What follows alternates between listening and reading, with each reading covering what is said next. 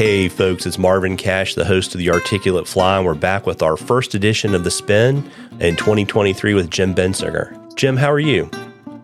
Oh, I'm doing pretty good. How are you doing, Marvin? As always, just trying to stay out of trouble. Was Santa Claus good to you? Yeah, not too bad. Oh, well, great. Well, listen, we've been doing these for a while, and folks have come to expect them. We put 2 out a month, and we're going to do that through March. And, we always like to ask our spin guests to share kind of what happened in the on the water last year. So I work a lot with Project Healing Waters, and so I run the program at Quantico Marine Corps Base in Virginia.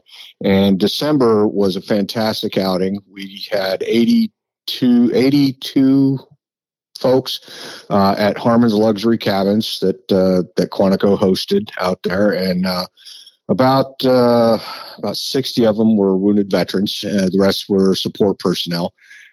Everybody got on some fish. The weather was nice to us and everything. As for my own fishing, not so much. Just been really busy volunteering and working.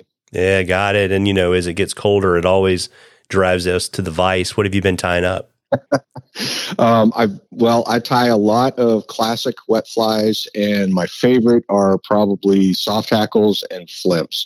So I tie a lot of those, and I'm really starting to get into midges as well. Very neat. Yeah, it's funny. I just pulled out Dave Hughes's book and Alan McGee's books over the holidays.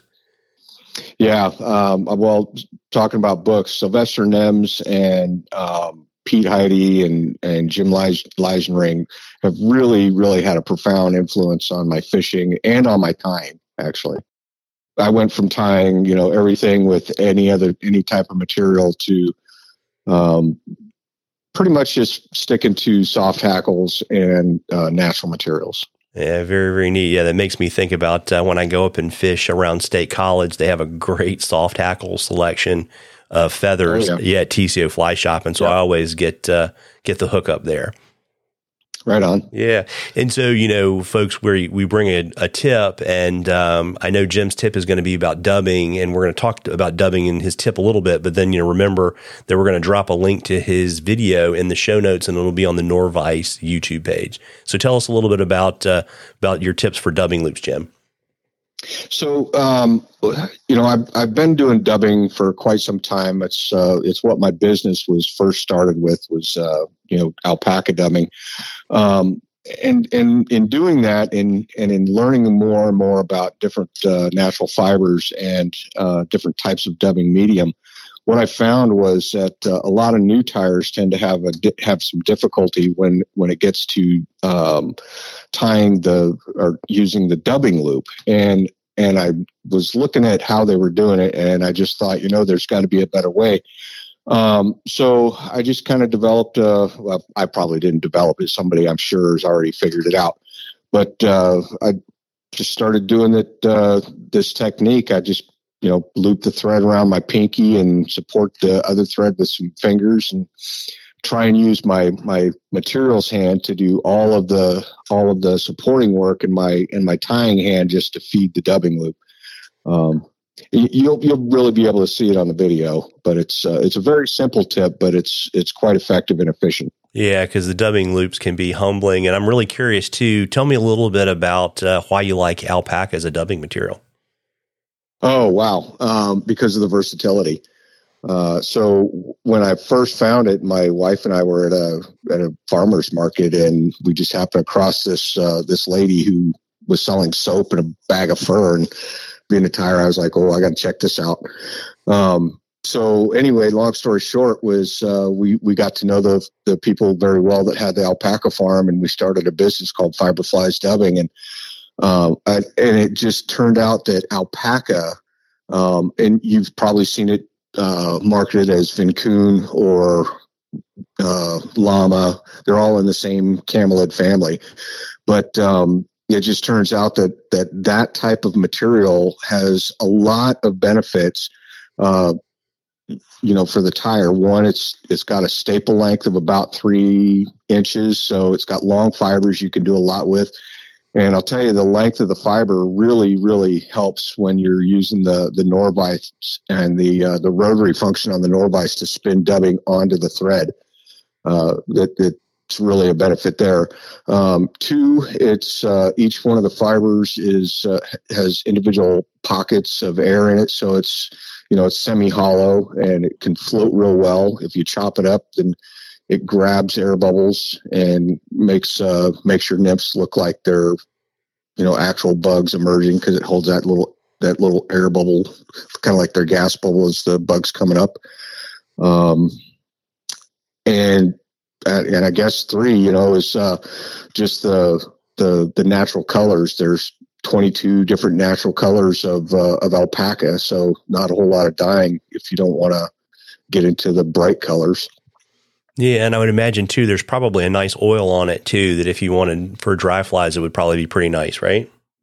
Actually, there is not. There's no natural lanolin on the animal, but since each fiber is semi-hollow and has those air pockets, I'm usually good for about 10 or 12 drifts before I have to shake it off and dry it out. And that's without putting any floating on it.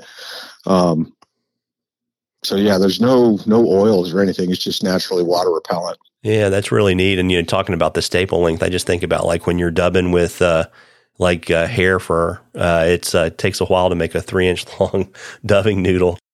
Yeah.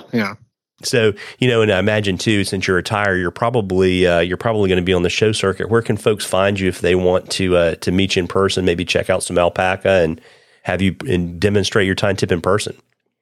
Oh, sure. So here in a couple of weeks, June 14th and 15th, or January 14th and 15th, I will be at the Virginia Fly Fishing and Wine Festival, right next to the Norvise booth. And I'll have my own booth there, Fiberflies dubbing, and I'm teaching a class there. In February, the end of February, I'll be out at Mesquite, Texas, doing the Texas Fly Fishing and Brew Fest. And sometimes I go up to New Jersey for the fly fishing show, but I haven't the last year or two. Not sure if I'm going to go up there or not, but I don't know. Wherever Tim wants me to go, I'll go. But other than that, I really tend to stick with those two. Yeah, got it. And, if folks want to follow you, you said you're really mostly active on Facebook. You want to let folks know kind of your website and Facebook. And then I think you also do special live stream events too, right? Yeah. So on Facebook, look for Fiberflies Dubbing.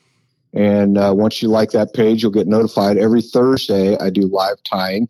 It's a buddy of mine. We're both retired Marines, and we just kind of do this bugs and bourbon. So pretty much we sip some brown liquor and tie some flies and have a good old time having conversation with the folks that are watching. It's usually pretty informative and entertaining. Yeah, and I'll drop a link to your website and I'll drop your Facebook link in the show notes. Okay, sounds great. Yeah, fiberfliesdubbing.com is the store. And then, Facebook is Fiberflies Dubbing. I'd certainly appreciate that. Yeah, you bet. And want to also thank our friends at Norvise for sponsoring the series. And remember, folks, that when this piece drops, click on the link in the show notes. It'll take you right to Jim's tip on the Norvise YouTube page. And if you're going to be in Doswell in a couple weeks, you owe it to yourself to head over and check out the Norvise booth and visit with Jim and Tim and all the folks. And also down in Mesquite at the end of February. And folks, I hope all of you had a Happy New Year. Happy New Year, everybody. Happy New Year, Jim. Yeah, thanks. You too, buddy.